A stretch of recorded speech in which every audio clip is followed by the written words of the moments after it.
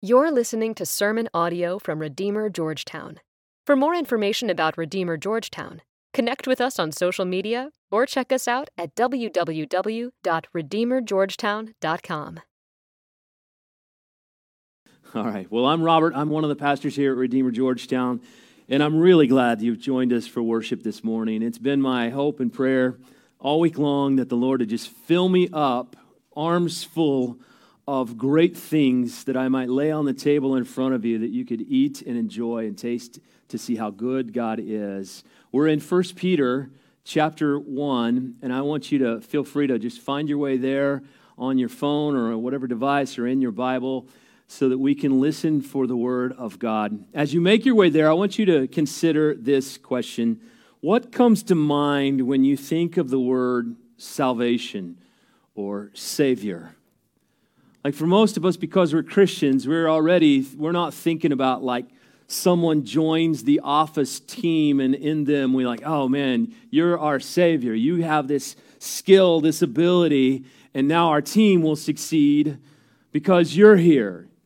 You bring salvation. We wouldn't think like that. Or on an athletic team that we got a really gifted, talented person. When they're on the field, when they're on the court, we've got our Savior.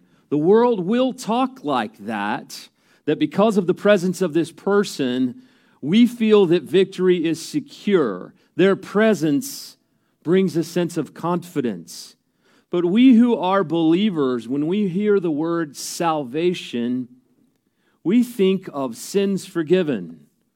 We think that we're going to be all right with God the day that we stand in front of Him because we know that Jesus has died for us. And because of that, we will sail on through. And I want you to know that salvation is so much bigger, so much grander, so much more present than that. I want you to hear the words of the salty, crusty, broken and restored fisherman who writes this book, who really, before Jesus died, was buried and rose again, if you asked him, what does salvation mean to you, Peter? He would have probably said, well, that means the Romans have to go.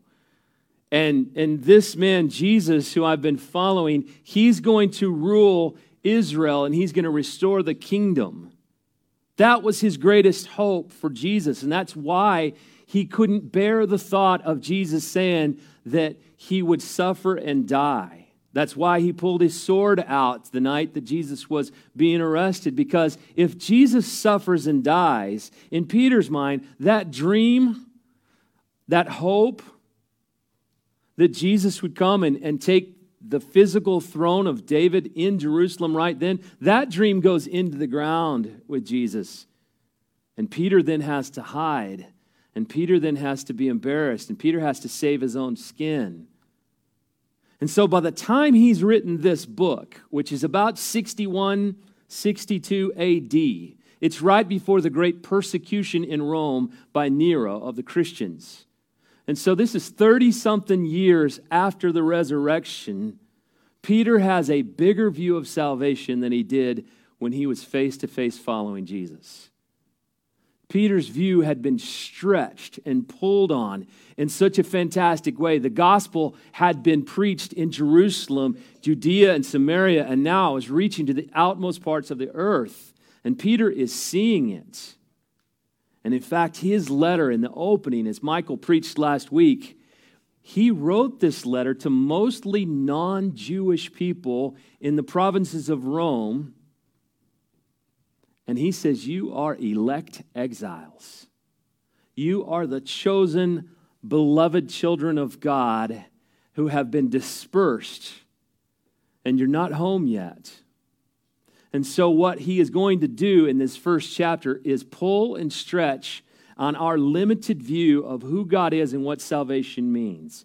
And it is such a desire in my soul that he would pull and stretch on you today as he has been all week with me.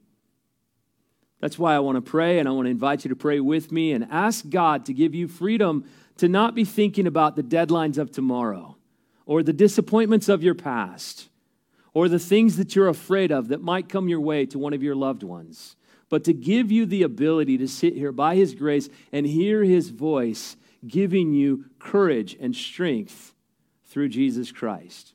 So pray with me. Let's ask for that help.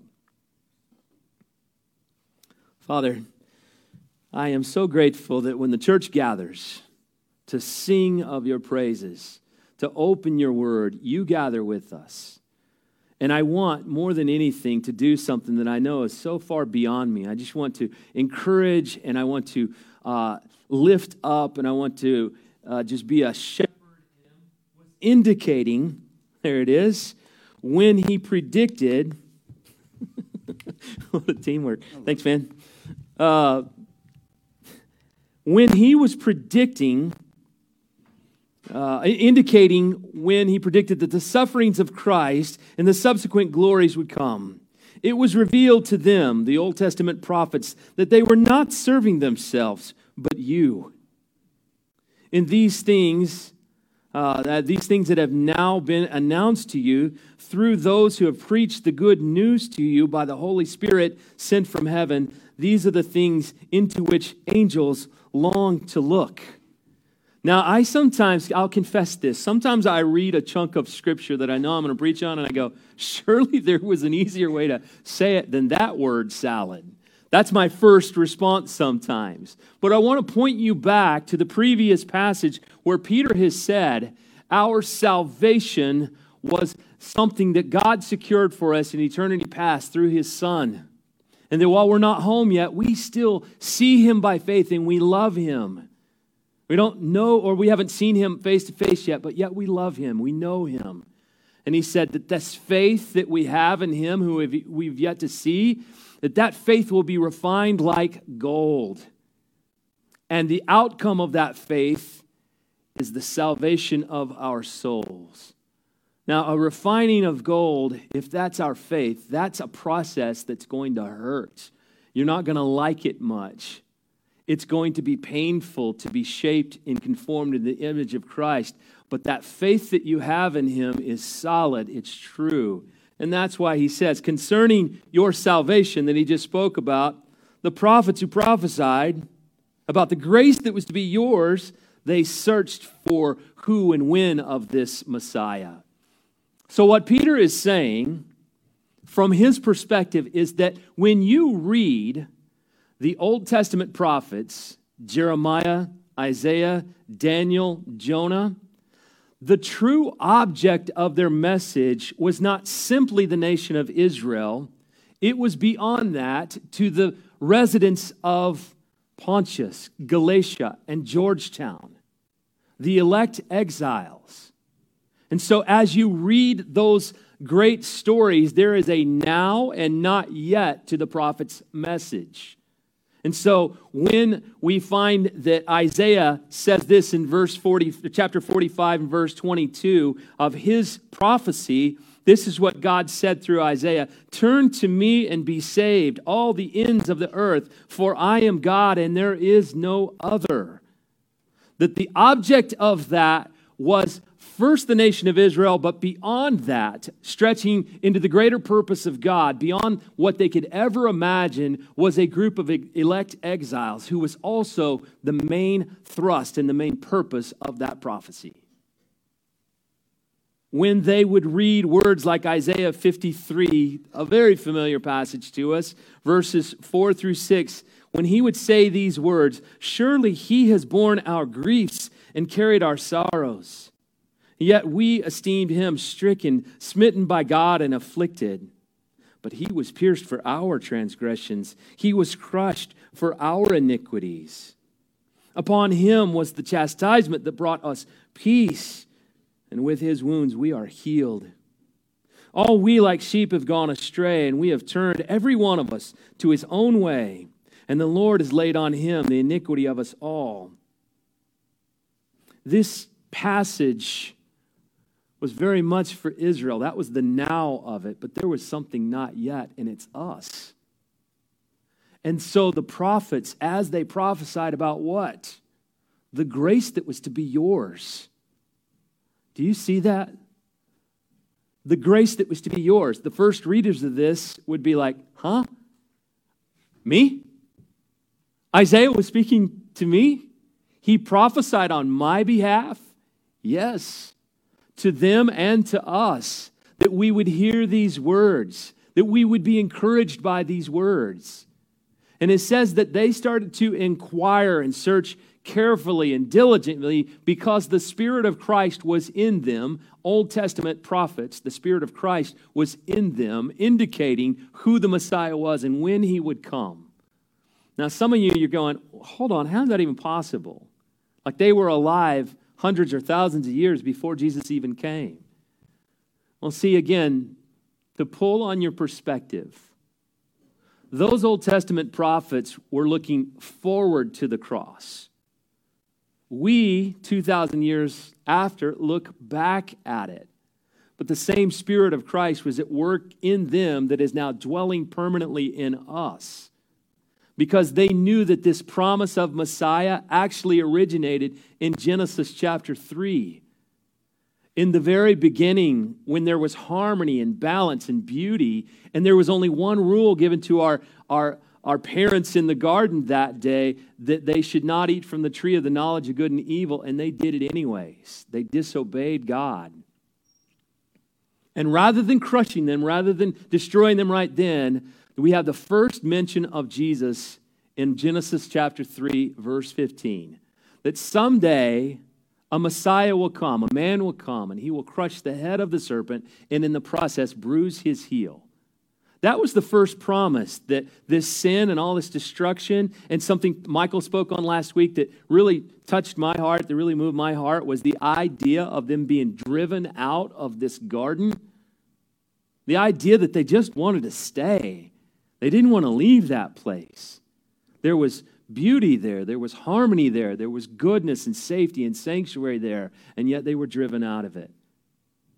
But they weren't driven out without hope.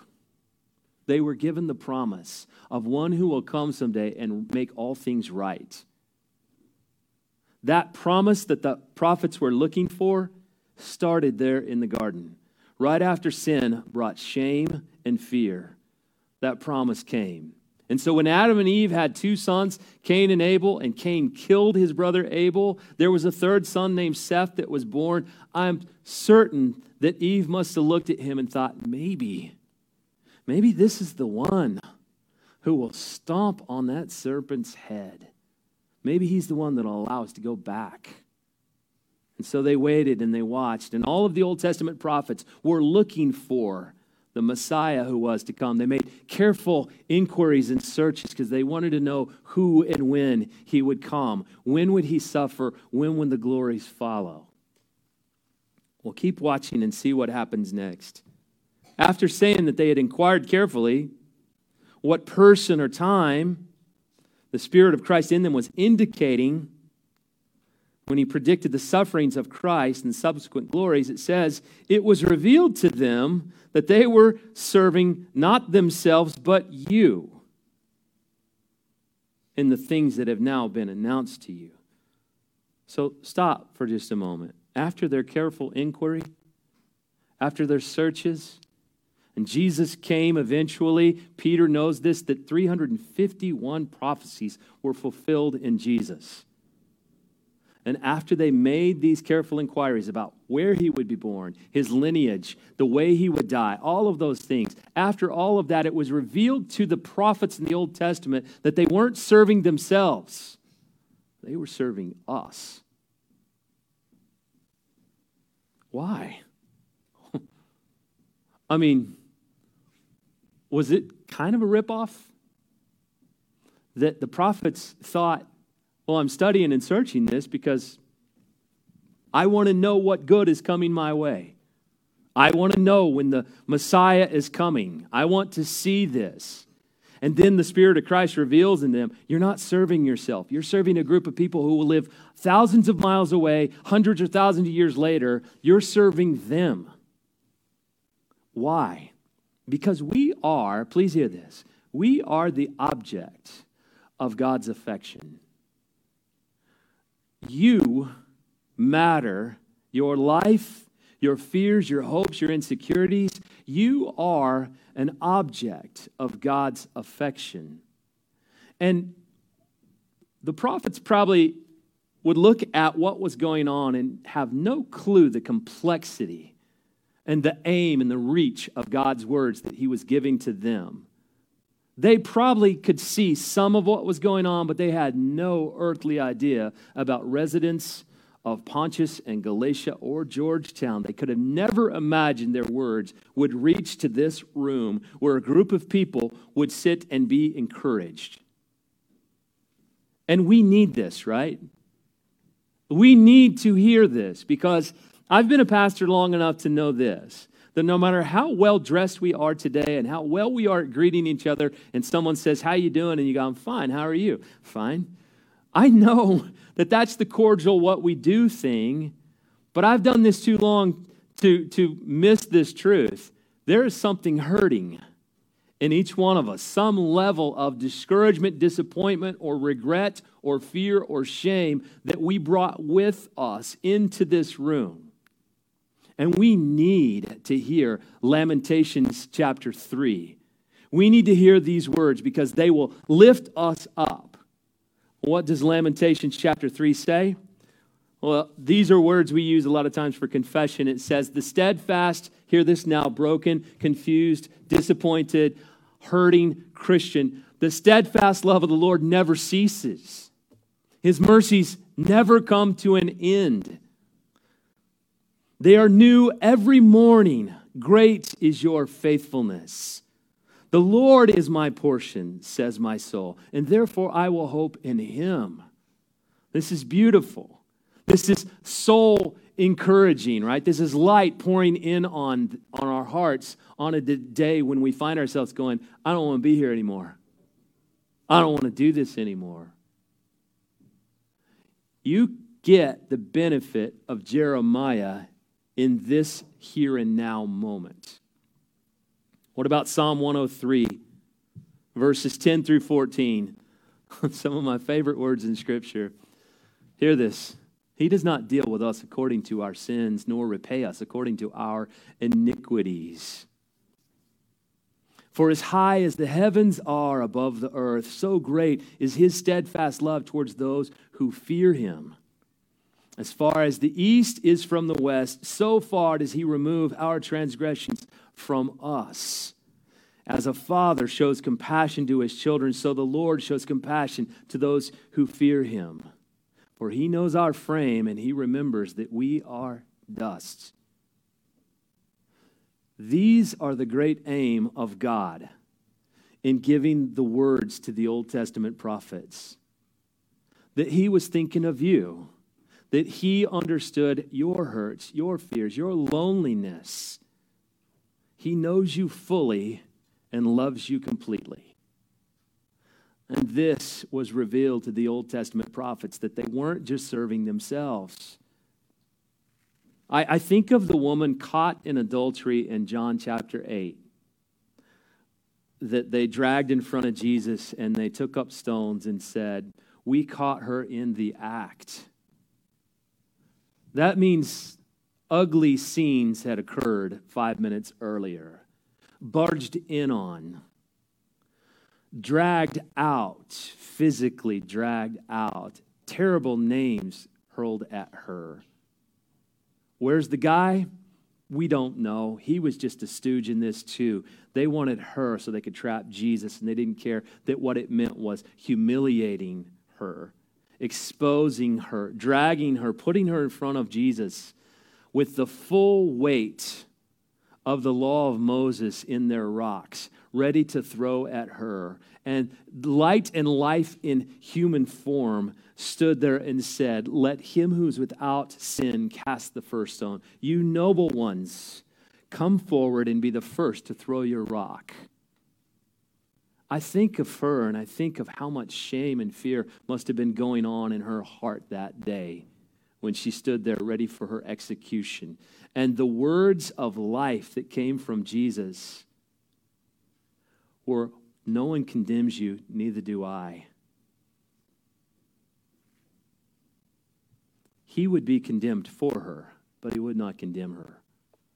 And he told her to go and sin no more. As far as the east is from the west, so far does he separate our sins from us.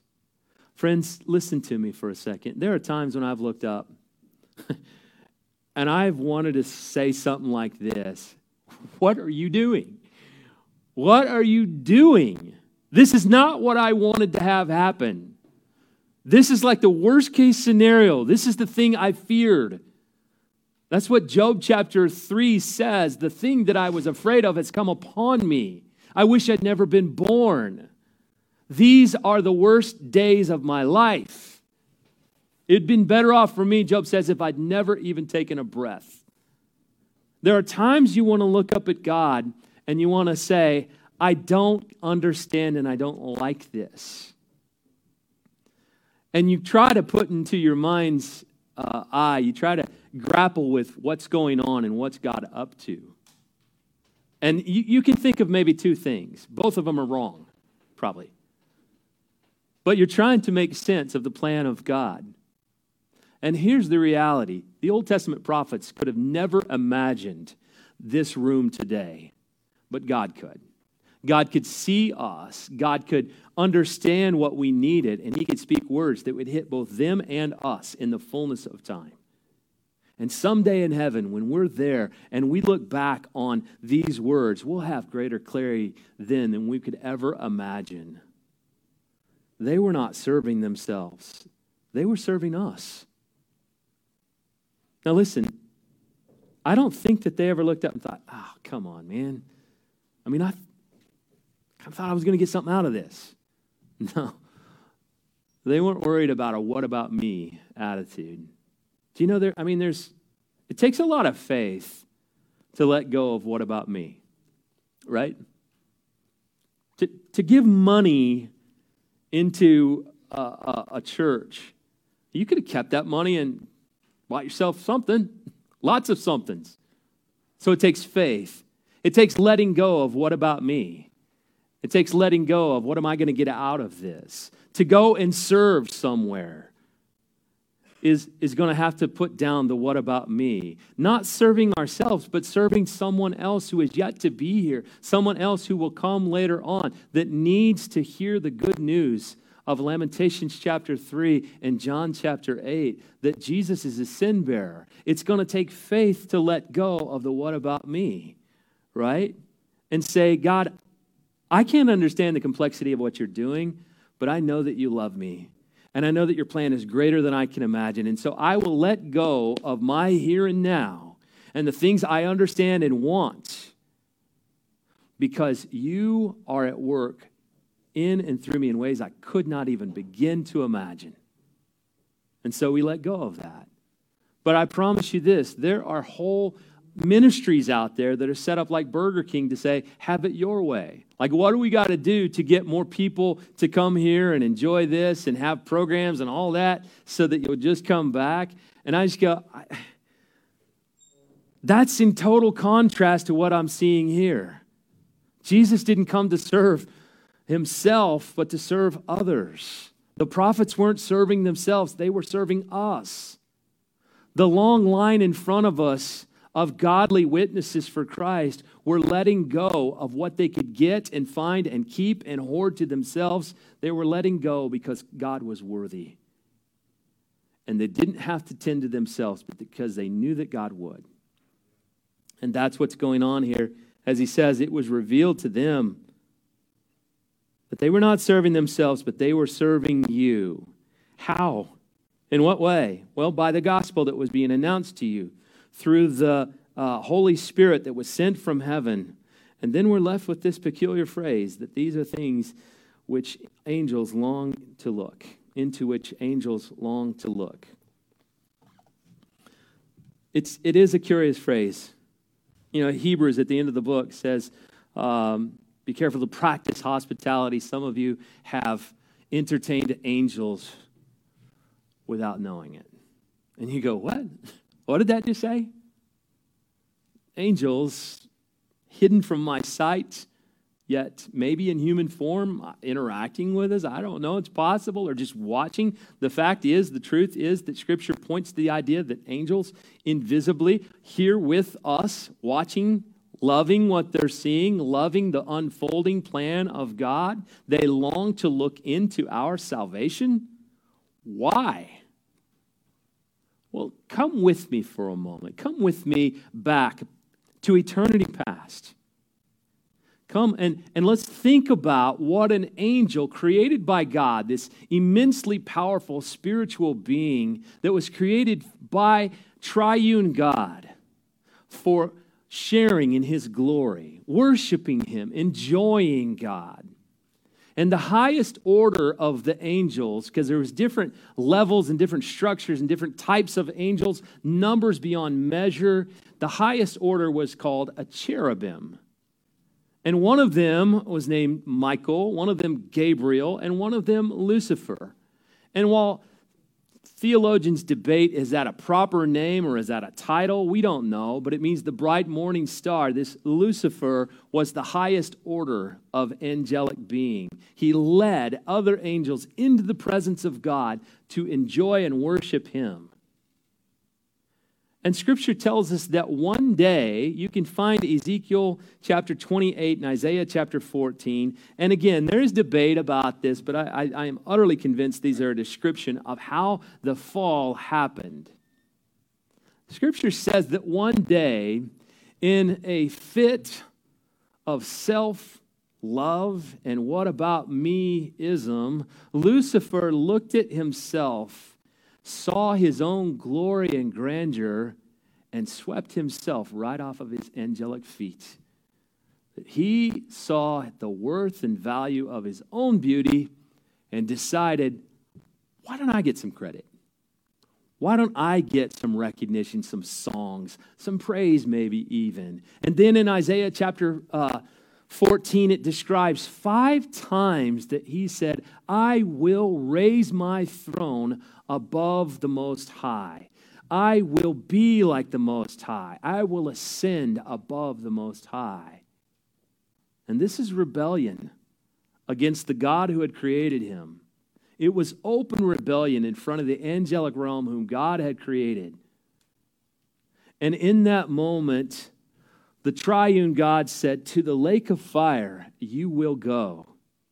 And here's where Satan lifts up his voice and says, that's unfair. That's not right. And he became the accuser of God in front of the angelic realm and somehow persuaded 1/3 of the angels to rebel openly against God and take heaven for themselves. That was his aim. That was his desire. And he was cast down for this sin against God.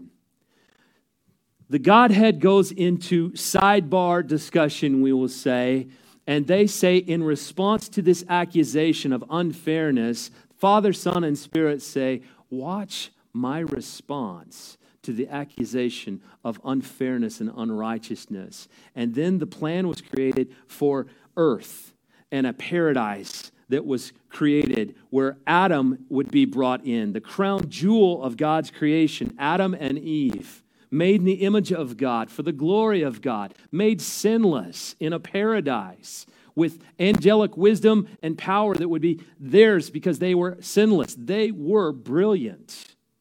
They were the stewards of God to rule the earth. Lucifer comes in the form of the serpent and says, what a great coup it would be if I could get them to fall by tempting them. And of course, that's exactly what happens. He says to them something like this, you know, you can rise above your station. You don't have to be subject to him. You can eat and you'll be like the Most High, knowing good and evil. It's such a slippery little temptation there. And so they take and they eat. And Satan must have been thinking in that moment, just like what I did in heaven in eternity past. I've succeeded. What he did not see coming and did not know about was that God had made a promise. Our loving, missionary, beloved Father came looking for the sinners. He still does that. And as he found them hiding from each other and hiding from him, he gave them the promise that though sin will have its effects of death in the world and death in your bodies and separation from me, there is a promise to come, a Messiah to come. And someday in the fullness of time, he will come forward and he will bring about something glorious and beautiful, the restoration of all things. I want you to hear this from Ephesians chapter 3, a passage that gives light to this truth. Listen to these words as Paul is speaking to the Ephesian church. Paul was given wisdom to bring to light for everyone what is the plan of the mystery hidden for ages in God, who, listen to this, who created all things so that through the church, the manifold wisdom of God might now be made known to the rulers and authorities in heavenly places. So hold that on the screen for just a moment and hear these words. God created all things so that through the church, his wisdom could be put on display to the angelic realm. Now, you're going to have to take a moment with that thought. Why did God create all things? So that his wisdom could be put on display through the church to the angelic realm. One commentator said that the church is the university of the angels. They're watching how God saves fallen mankind and then works through fallen mankind to bring glory to himself. This is important because Adam was created much like Lucifer was. He was created sinless, so was Lucifer. He was created in a paradise, so was Lucifer. He was created with he had all of his needs met. They were the same. Yet they both turned their back and walked away from God. So what does it mean that the church, who was not created like that, we weren't created in paradise. We were created in this fallen world. We weren't sinless. We were born into sin. We didn't have a paradise where all of our needs were met. We were born into a place of need and brokenness. We didn't redeem ourselves. He did that for us. And here we are this morning singing, "Great is the Lord, and worthy is his name. The heavens cry out, and earth proclaims, there's no rival. There's no one like you." Satan said he wanted to be like, there's nothing like you. Do you know how that sounds to an angel who watched the whole mess happen? He saw the rebellion. He saw that Lucifer had face-to-face interaction with God and turned his back. Do you know what it looks like to an angel who watched all that, to hear us, broken, weak, flailing people with insecurities and fears? Do you know what it sounds like to them when we sing out in praise of how great God is? You know what they got to be saying? You're right. But you have no idea how big it is. Can you hear this? The angels long to look into our salvation because it glorifies God. And they have no greater joy than to watch God glorified. They have no greater joy than to hear us say to someone else, "I forgive you." I could hold anger and grief, and I could be a malicious gossip against you, but I'm not going to do it. I forgive you because my Savior's forgiven me. Do you know what that looks like in heaven? It must be a terrible slap in the face to every single angel who fell. They must be going, dang it. Like they haven't even seen God's face yet. And look at them. Golly, we blew it. We're going to a lake of fire, and they're going to go to the place we could have been in. All for the glory of Christ, who they just utterly hate. But every angel's like, wow. You're singing now, but you wait till you come here and join us in that choir. Friends, can you hear this? We are the curiosity of the angels because we are the object of God's affection. We're the object of his love. We're saved by grace. We have no idea how great it really is. When I was a kid in elementary school, the teacher would say, "Who wants to be the line monitor?" And you got in the hall. Everybody, you know, like that was like this huge honor. Why? Nobody's going to listen to you. Somehow you get to be the line monitor. You know, it's like, wouldn't it be a pathetic thing if being line monitor mattered a ton in your office? You'd be like, that was an elementary school thing, right? Why are you fighting and looking for prizes on this earth that are so small because you are unaware of how great you are in the eyes of God, how great His glory and calling is in your life. Stop fighting for petty little things. Let go of them and serve God. Let go of what about me. Let go of what I can get right here and now. Let go of that. You're not a line monitor. You don't need to be. You are a child of the living God. You have a destiny that starts even now. Your salvation starts long before you get there. Your joy in heaven starts now.